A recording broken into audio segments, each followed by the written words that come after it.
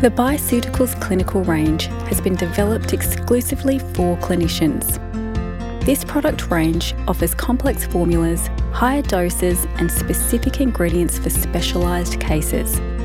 Bioceuticals Clinical infuses quality, credibility, innovation and professionalism into an exclusive product range that meets the needs and demands of private clinicians. Visit bioceuticals.com.au to learn more.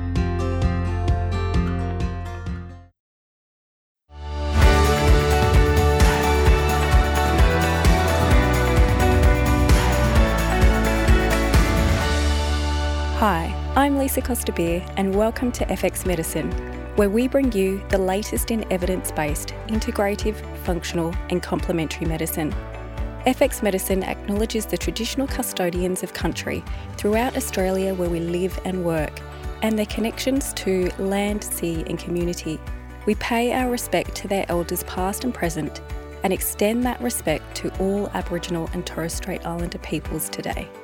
Joining us on the line today to talk all things inflammation is Dr. Tim Crowe.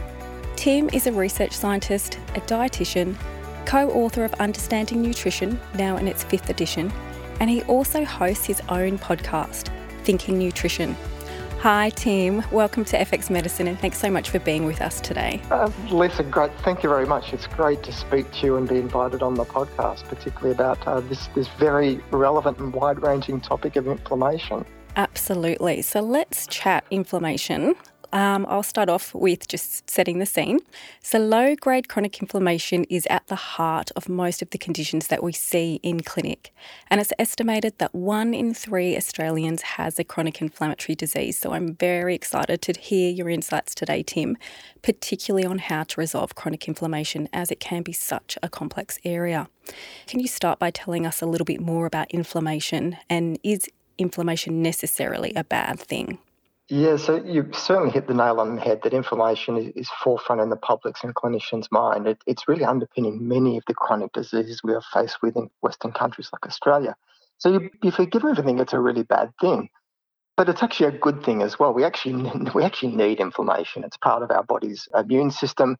If you cut your hand, if you fall over and graze your knee, that redness and pain that you see and feel is acute inflammation. That's part of the body's way it deals with the acute injury. And then over time that inflammation is suppressed and then the body regenerates and heals. So inflammation is critically important. It's not bad. It's part of our body's natural defense system.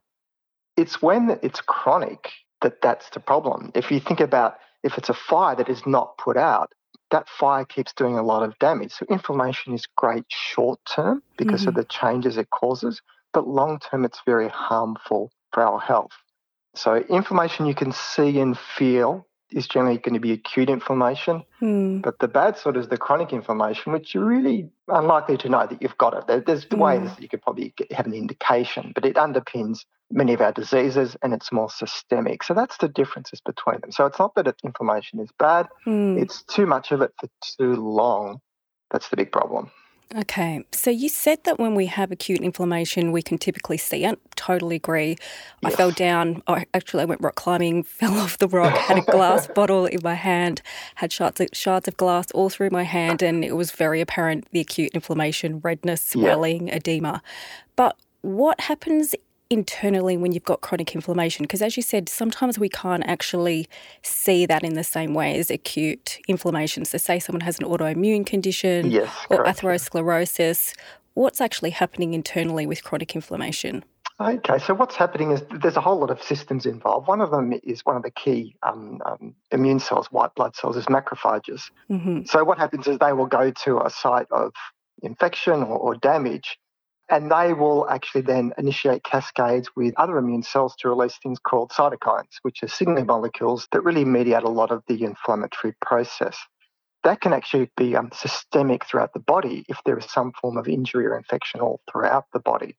And you necessarily won't know that's happening directly. The presence of disease may indicate it, but there are ways we can actually measure this by a blood test, and one of them is the blood test for CRP, C-reactive protein. which is a really nice marker of inflammation. And there's two different types. There's really severe acute inflammation. So think like really advanced cancer where the body is breaking down. You could have CRP levels that are in hundreds of milligrams per deciliter.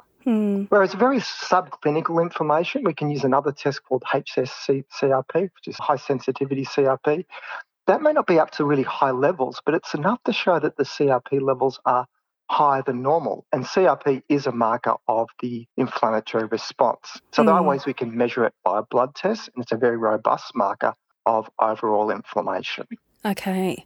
So sometimes in clinic when I've got someone with an autoimmune condition, for example, and I can tell they're super inflamed, it might not be something like rheumatoid arthritis where I think I would see those elevated levels of CRP, but sometimes with Hashimoto's, you can tell that there's inflammation, but it's not necessarily showing up with high CRP.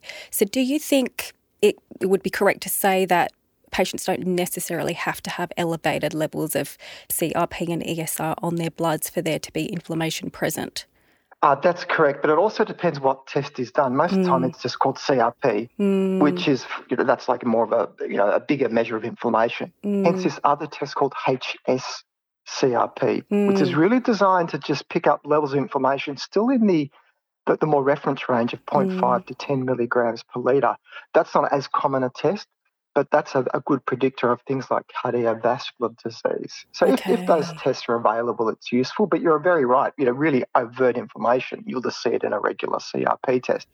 But for just very low subclinical, that test won't show it, but there'll be signs and indications it could be present in the person as well. So part of it is clinical judgment as well. Like, when you're doing history, are there potential other things that ticking off boxes related to lifestyle factors that could exacerbate that? And we'll get into that fairly shortly about the big lifestyle factors that can affect inflammation. Yeah, that's a really interesting point, because I was reading an article where they were saying with this low-grade chronic inflammation to consider other what they call sickness behaviours like fatigue, altered sleep, as they can also be manifestations of inflammation. Excellent. Okay. Absolutely, yeah. And you could add in there, are they physically inactive? Are they carrying a lot of weight around the middle? We know that with adiposity, particularly central adiposity, those fat cells are not inactive. There's actually more macrophages in fat around our middle. And what do the macrophages do? I've already mentioned they're part of the inflammatory cascade. So metabolically active fat around the middle is a risk factor for inflammation, as well as metabolic syndrome, CVD, type 2 diabetes. But, having a poor diet, poor sleep, as you've mentioned, that's a big issue. Pollution, infection, if you smoke, all of those can worsen inflammation, which then can tip you over the edge for the clinical presentation that the person has today, be it, you mentioned Hashimoto's, it could be rheumatoid arthritis and so on. Okay. Really interesting, because a lot of patients have multiples of those going on. They don't just have the chronic infection and the sedentary lifestyle. They've got issues with their diet and dysbiosis and so on. So all of those are related. And that's really just with clinical judgment. You don't just treat the condition, the Hashimoto's or the rheumatoid arthritis. You look at all these other factors which will impact upon the inflammation that's underpinning those conditions in the first place. I know within your latest edition of the textbook, there's a lot more focus on intestinal dysbiosis. So I'd love to hear your thoughts on the microbiome and dysbiosis and how that impacts inflammation. Yeah, so the gut microbiota is the hottest of hot topics just for the amount of systems it impacts upon our body. And while there is unlikely to be one perfect healthy microbiome that is the same for everybody, it's highly individualized. We know that as you decrease diversity, that's the number of distinct species, that certainly is a big marker for dysbiosis. Now, the problem with when you change your gut microbiota is some of the metabolic products that they're involved in producing. One of them, of course, is going to be the short-chain fatty acids. These are key mediators of reducing inflammation in our body. So if you think about more of a positive diet that's full of minimally processed plant-based foods, has lots of prebiotics in it, that is certainly linked with production of more of these short-chain fatty acids. And they're almost what I consider like key signaling molecules in reducing inflammation. The opposite is true with poor diet and all the other lifestyle factors that go with it. Then you see dysbiosis. And by inference, then that means you get less of these metabolic products. and that will help promote or at least reduce the handbrake that's there that will control inflammation. So that's probably one of the key mediators with our gut and inflammation. So it's just a change in the metabolic byproducts, and it's probably the short-chain fatty acids, I think, are the key metabolites involved in this. So when it comes to dysbiosis, I know stress can very much impact our microbiome. Can stress also impact inflammation?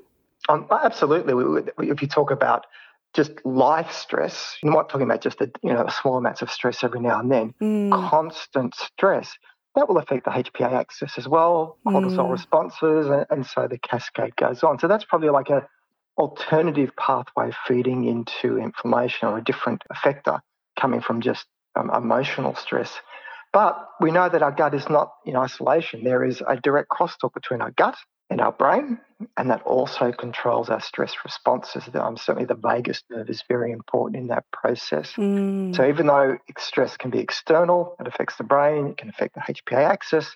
Also, again, our gut microbiome will actually register that stress, and that can affect our gut microbiome. So it's incredibly interrelated, but it's just giving a bit more detail to the molecular mechanisms that are occurring for all of these environmental and lifestyle factors we know that affect our health. And I think I was reading some really interesting research on loneliness, and which is kind of a stressor in its own way. And I guess for some time we've known that perceived loneliness is associated with poorer outcomes, increased risk of cardiovascular disease and so on. And there was a 2020 paper actually that examined the role of perceived loneliness and inflammation, and they found the individuals who perceived themselves to be lonelier actually had higher levels of the inflammatory cytokine IL-6. And so I just find that really, really interesting, because when, we have patients in clinic, we're often very focused, I think, as practitioners on the diet, and I think we look less at trauma and stress and things like that, but it's such an important factor to consider when trying to reduce inflammation too. Yeah, loneliness is really considered getting to an epidemic proportions in Western society. I mean, the UK now has a minister for loneliness. They're treating it so seriously, because we have all of the health problems that go with it.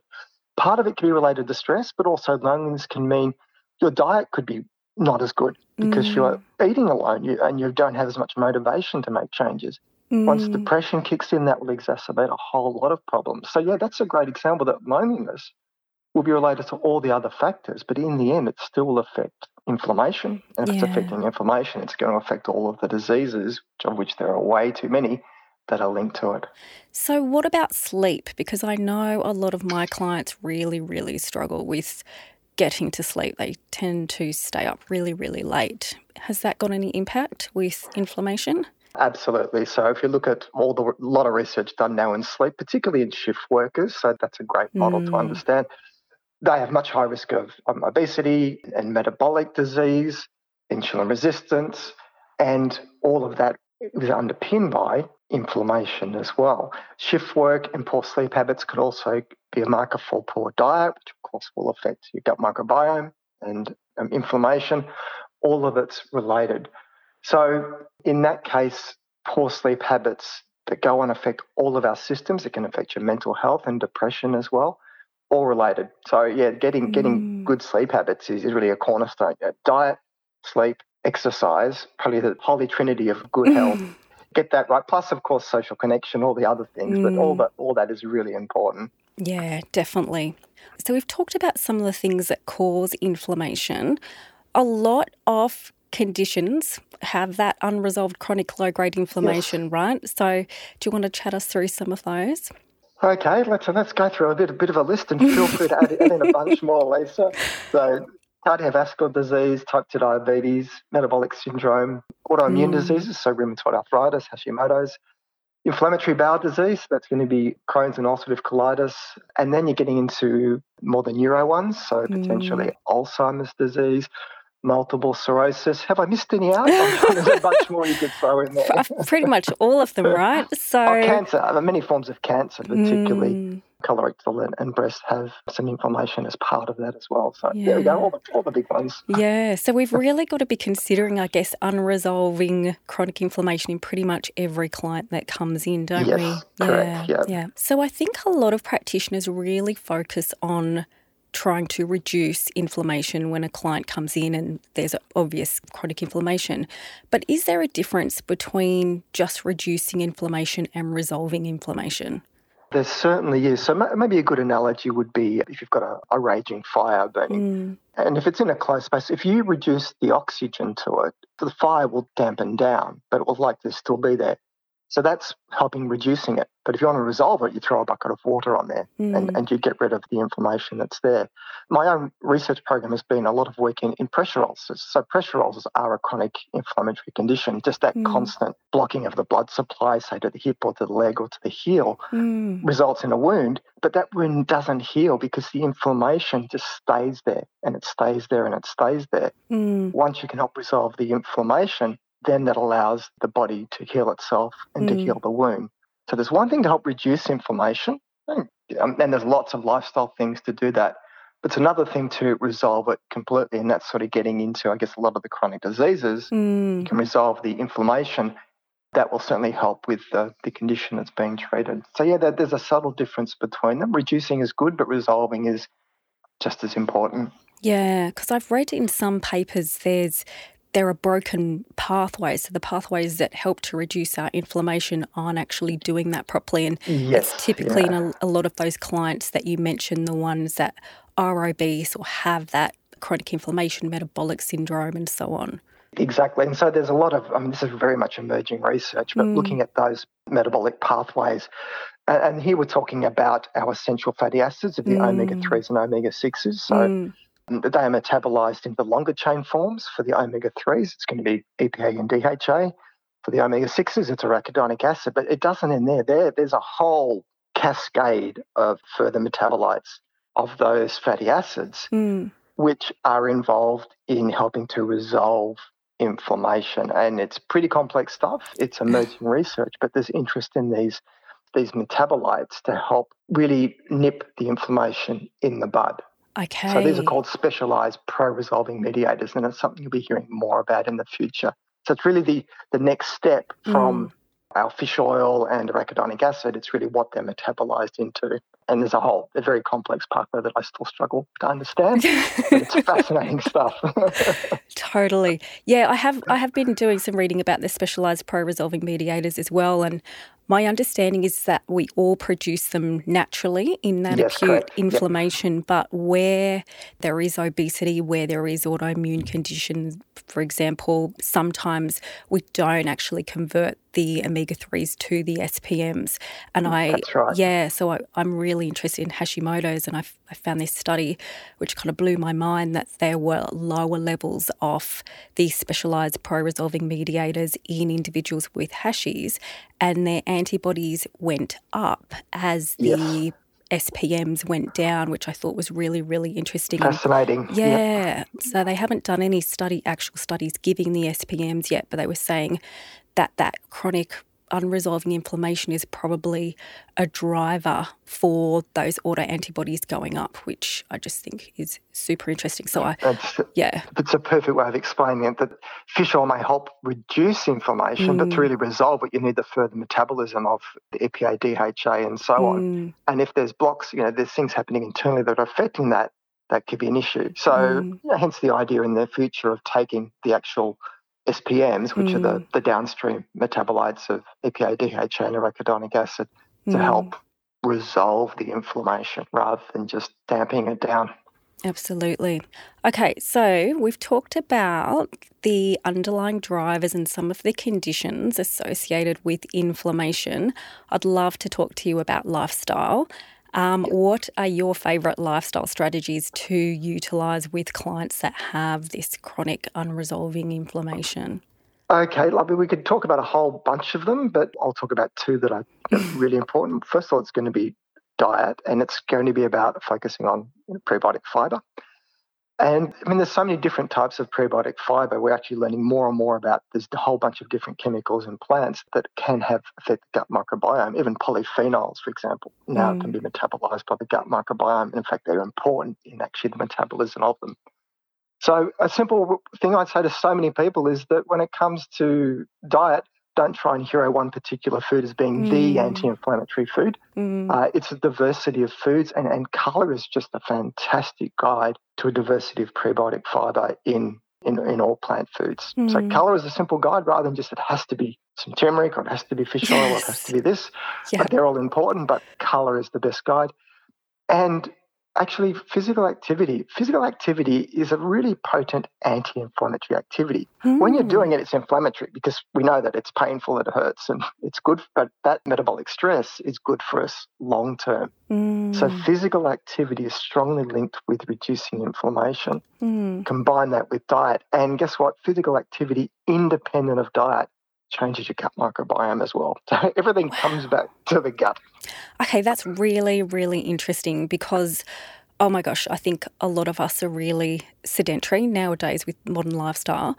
Is there any sort of particular physical activity or it doesn't matter? Anything? I'm asked this so many times. It's whatever you like. It's whatever you like doing when you can do it. Yep. Yay. Maybe there's an argument for more high-intensity short bursts of activity, but considering our low, the average Australian, their low base, being as active as you can whenever you can. And if you like swimming, swim. If you like walking, walk. If you want to run, whatever. Dancing, it's all pretty good. Let the scientists debate and argue about if there's small percentage differences in this sport versus that one. Yeah. Get moving and then worry about if you want more weight-bearing exercise, hence, running versus cycling. They're both good exercises, but for your bones, impact sport will be better than low-impact sport. But that's academic discussions. Get active. It's good for you. Excellent. And is there a duration? You know how sometimes we're told, okay, you've got to do 10,000 steps and that sort of stuff. Is there a specific duration that we should be recommending for clients? No, because every bit throughout the day is additive. So it doesn't have to be in these magical blocks of 30 or minutes or 60 minutes. It all adds up throughout the day. In fact, only yesterday I saw a news story about this, that just a small little burst of 10, 20 seconds of high-intensity activity throughout your day, really powering up a couple of flights of stairs, that has huge benefits. So you could combine a whole bunch of those little things throughout the day that are incidental, that you wouldn't call going to the gym or going for a run. So it's really whatever suits you, but it has to be active and it has to put some mild stress on your body, and it has to be a constant part of what you do throughout the day, not just at one particular time. Yeah, okay. I'm just getting this vision of you running up and down stairs. Okay, so I like the way that you said that it has to be something mildly stressful, but but not. Yeah. It has that opposite kind of effect. It's stressful, but it's not hugely stressful. It's the good sort of stress. So this is where exercise itself is stressful to the body, but then our body adapts to that. In fact, we will get stronger from it. It's interesting stuff. So taking high-dose antioxidants with exercise to help with recovery likely blunts the adaptation you get from exercise, but you don't get that from diet. So you actually want these cascades, these metabolic systems happening from this mild stress. Be it exercise, good stress, or it could be something stressful like sauna, for example. My favourite. Which I know it's a favourite topic of you you've been looking into the effect of saunas on health. I have. I love a sauna, and I recommend them a lot for my clients because they're super relaxing. And then I had one a couple of weeks ago, and I thought I'm going to look up the benefits of sauna for reducing inflammation, and they're actually really, really good for reducing inflammation. And they found that the more times you do it during the week, the more it lowers your C-reactive protein, which I think is, fantastic. Another kind of intervention for patients to implement into their anti-inflammatory kind of strategy. And it comes down to what you were talking about, that exposure to heat is actually a mild stressor. It leads to that acute release of interleukin-6, which is inflammatory, but then subsequently leads to release of anti-inflammatory cytokines. That's right. Yeah, so it's really interesting, I think, the way that the body works like that. And I think probably the cold water, the ice baths, is probably a similar sort of situation. Yep, that's exactly right. So when you're controlling it, when you're signing up for this form of stress, it's actually quite a good thing. And one of the benefits of sauna is thought that it may mimic exercise in some ways, because if you're very active, that is putting heat stress on your body. And we have these special proteins called heat shock proteins that are there to help protect our proteins, so body proteins, from things like heat and temperature, low oxygen levels, and changes in pH level. And those heat shock proteins can be anti-inflammatory. So exercise activates the heat shock proteins, so does a hot sauna as well. And a really fascinating research coming out of the effects of saunas on health. A lot of it's observational though, so obviously the preferred population is going to be your Scandies. Yes. That's all part of it. Everyone's got a sauna. Not so much here in Australia where we don't have access to them. But if you can go to a local health club, there's pool or so on, a lot of them have them. And if you enjoy it, even though it can be stressful once you get past that 10 or 15-minute mark, because it gets hot, it's actually doing your body good. Yeah, I was reading that typically you start just 5 minutes and then you build up to 10 minutes. You build it up, yes. Yeah, and then they say 45 minutes is the optimal, but not What? to go. Yeah, I know. Oh, I've yet to make it ever past 20 minutes. That's it. That's all the fun ends. It's way too much stress. Yes, definitely. Me too. All right. So I know that you're a bit of a nature lover, I think, like me. So I was really, really interested to see that there's some good research coming out with green space reducing inflammation too, which again, I think is just another great intervention. So can you explain a little bit about the concept of green space and how it reduces inflammation? Okay, so we don't need any research to tell us what we all know, that being in nature is good. We generally have lower stress levels. We find it enjoyable. We don't know why it feels good, but it's just a good thing to have. So nature can be going out and leaving the city into the bush, but it also can be going into your garden or into a local park. So just get the idea, it has to be in the forest. But where nature can be of benefit for us, first of all, is reduce stress. So the average person, if you're in nature, it's likely you are not being beeped at on the road like other cars. Don't have as many humans around you. Hopefully not on your phone as much. You're not getting as much disruptions. That will lower your stress. And as I've already spoken, reducing stress will then affect your inflammation and your health. So that's the first one. Another one is that this is observational research, but there is some research to show that people that spend a lot more time in nature have a different gut microbiota. Wow. Because of you're exposed to nature. But all the bugs and things that are naturally there, that may have an effect on your gut microbiota. And the other thing is the things that you're breathing in from the plants, a lot of the volatile chemicals, can actually have an effect, which is why potentially conifer forests may be even better, because there's a lot of terpenes and a lot of very, that's that pine smell. Yeah. You're breathing them in, that can affect your body. So a whole lot of plausible mechanisms. Or you could say, forget the science. I just know that going for a walk in nature is good for me, and it is good for you. Definitely. I think I can definitely attest to those benefits. I always feel really, really relaxed and, just really good after some nature time. You can't help but be mindful, right? When you're outside in nature, Correct. You're hearing all the bees and the butterflies and the leaves blowing. And I was reading a study where individuals were taken to a forest versus another group who actually had to go visit the urban centre, or maybe Westfield or somewhere like that. The opposite of nature. Total opposite. And the individuals that were taken to the green space, to the forest, actually had much lower levels of those inflammatory cytokines like tumour necrosis factor alpha compared to the ones who'd been to the urban centre where nothing really happened to their inflammatory markers. So it is a thing. I think it's really, really interesting. Yep. Okay, so let's go back to food, because you were mentioning those polyphenols and those fibres. I'd love to know a little bit more, because I think individuals are completely bombarded with information on anti-inflammatory foods and anti-inflammatory diets. I was literally just listening to something, I think, at the weekend where they were talking about the anti-inflammatory diet, but there are so many variations, and they were talking about how you shouldn't be eating capsicums because they're from the Solanaceae family and so on. And so I'd love to know your thoughts, because, it can be quite confusing. You are completely right. So there is no one perfect anti-inflammatory diet, but there are themes that come up. Now, first of all, there's lots of foods that are promoted as being inflammatory or anti-inflammatory. The evidence for most of that is quite minimal. So we don't have a lot of good human clinical trials to show that, yes, this food is inflammatory or this food is anti-inflammatory. Probably the few exceptions would be fish oil. Really clear. Take high-dose fish oil, certainly beneficial for rheumatoid arthritis, potentially lowering triglycerides and so on. Curcumin, coming from turmeric, certainly there's some pretty good evidence, the levels of meta-analyses showing its benefit in various forms of arthritis, potentially depression, PCOS and so on. But after that, it's hard to pick out individual foods that can be good or bad. Where the research is most and where what I prefer to focus on the message is dietary patterns. This is just a theme. Yeah. The best known dietary pattern is a Mediterranean-style diet. So eating that sort of way is linked with lower inflammation. So it's not any one particular food, it's a combination of them. So it's going to be lots of fibre from plant foods, there's green leafy vegetables, there's fish, but also all of that together, plus obviously the olive oil, which is anti-inflammatory, all of that together is linked with lower inflammation. But you can't pick out what particular component of it. It's important.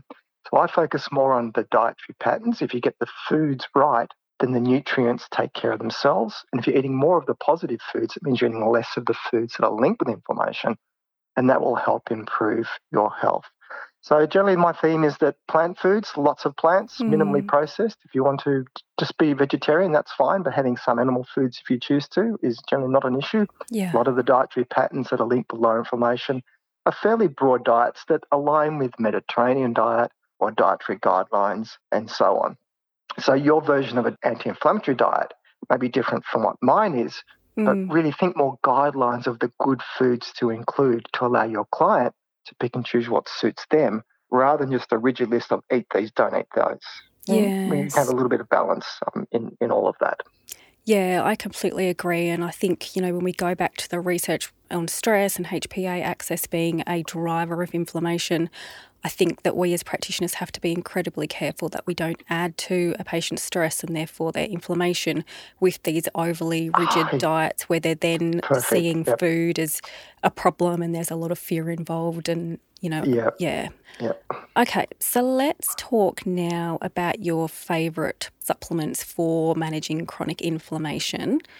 Let me know what they are. Okay, so I'm an evidence nerd. I've been in research all of my life, and when I look at this, is purely getting into the supplement area.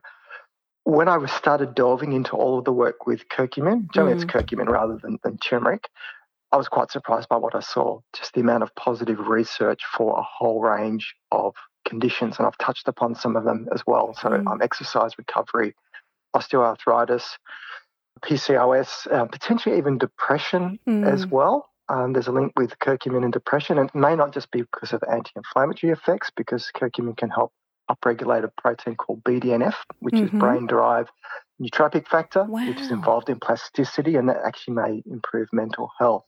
So I think there's a good story about curcumin, but as you would know, there's no one single form of curcumin. It's quite a complex area to get into to know what supplement's going to be best. There's a whole range of different formulations on the market, proprietary ones. There's ones with piperine.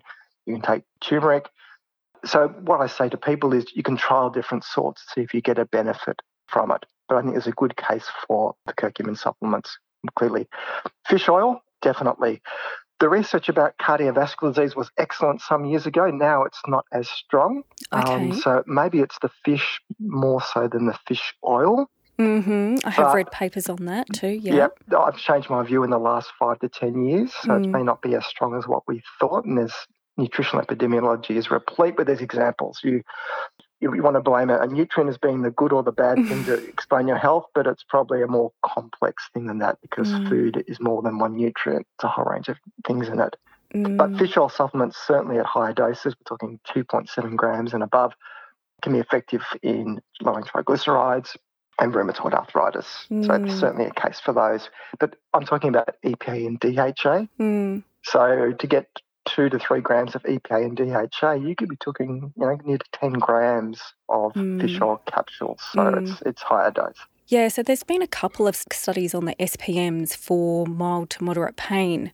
And so that's what I'm using it for with exercise, with squats and things like that. I've noticed that when I for about a couple of years when I've been doing a squat and I get down in that squat position, there's always some kind of hip stiffness and impingement. And yeah, I've only been taking them for about a week and already I've noticed, I can get down a lot lower without feeling as stiff. And fantastic. Yeah, I think it's interesting. So the research is emerging, but there was this recent pilot study published and they combined the SPMs with the curcumin, which I thought was really interesting because you're getting... you've hit the nail on the head for my two favourite supplements. Yep. Yeah, so you've got the curcumin, which is really good for reducing the inflammation, and then you've got the SPMs, which are great for resolving.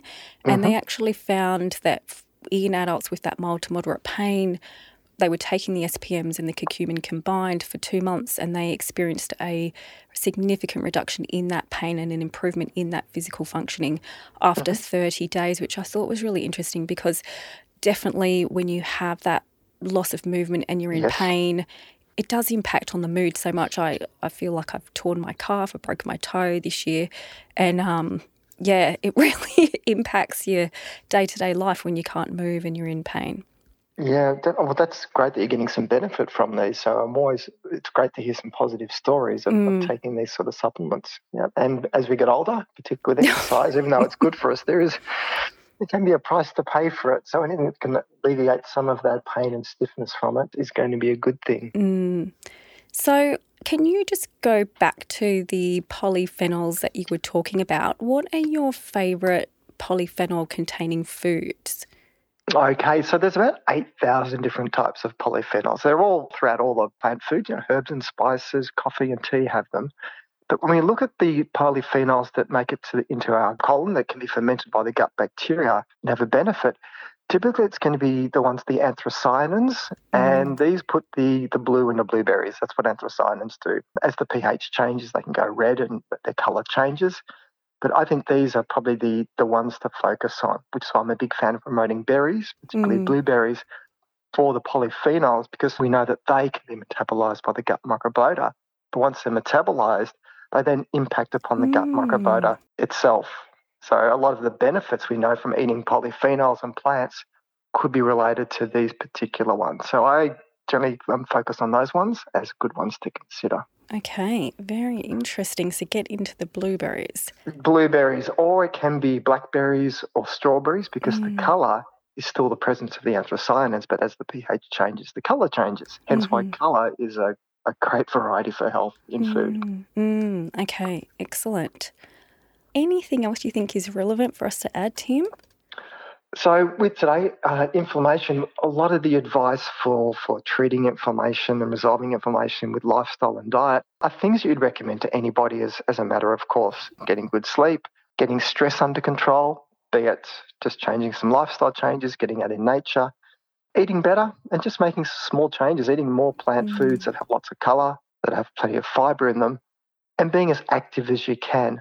Each one of those is additive for the benefits it will have. It's not an all or nothing thing. Every extra serve of a colourful fruit or vegetable you have a day would be good. Every extra few minutes of activity you can do per day will be good for you. All of it is additive. Don't think that you need to have a perfect lifestyle. Just get it 80% right most of the time, and that will put you on the path to better health immediately.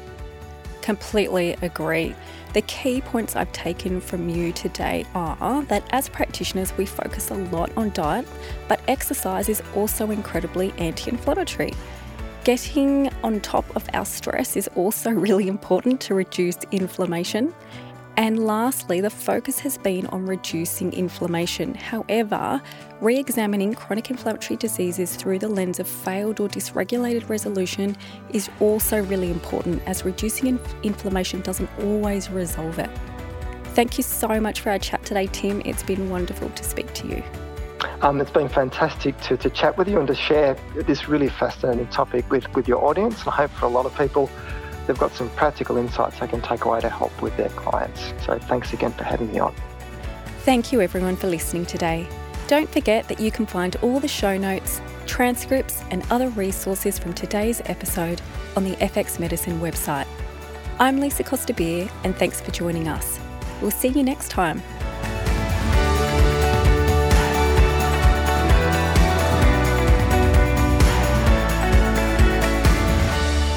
This podcast is intended as healthcare practitioner education only, and it is not a substitute for medical advice, diagnosis, or treatment. Make sure you never miss an FX Medicine episode by subscribing to us on Apple Podcasts, Google Podcasts, and Spotify. You can also follow us on LinkedIn, Facebook, and Instagram.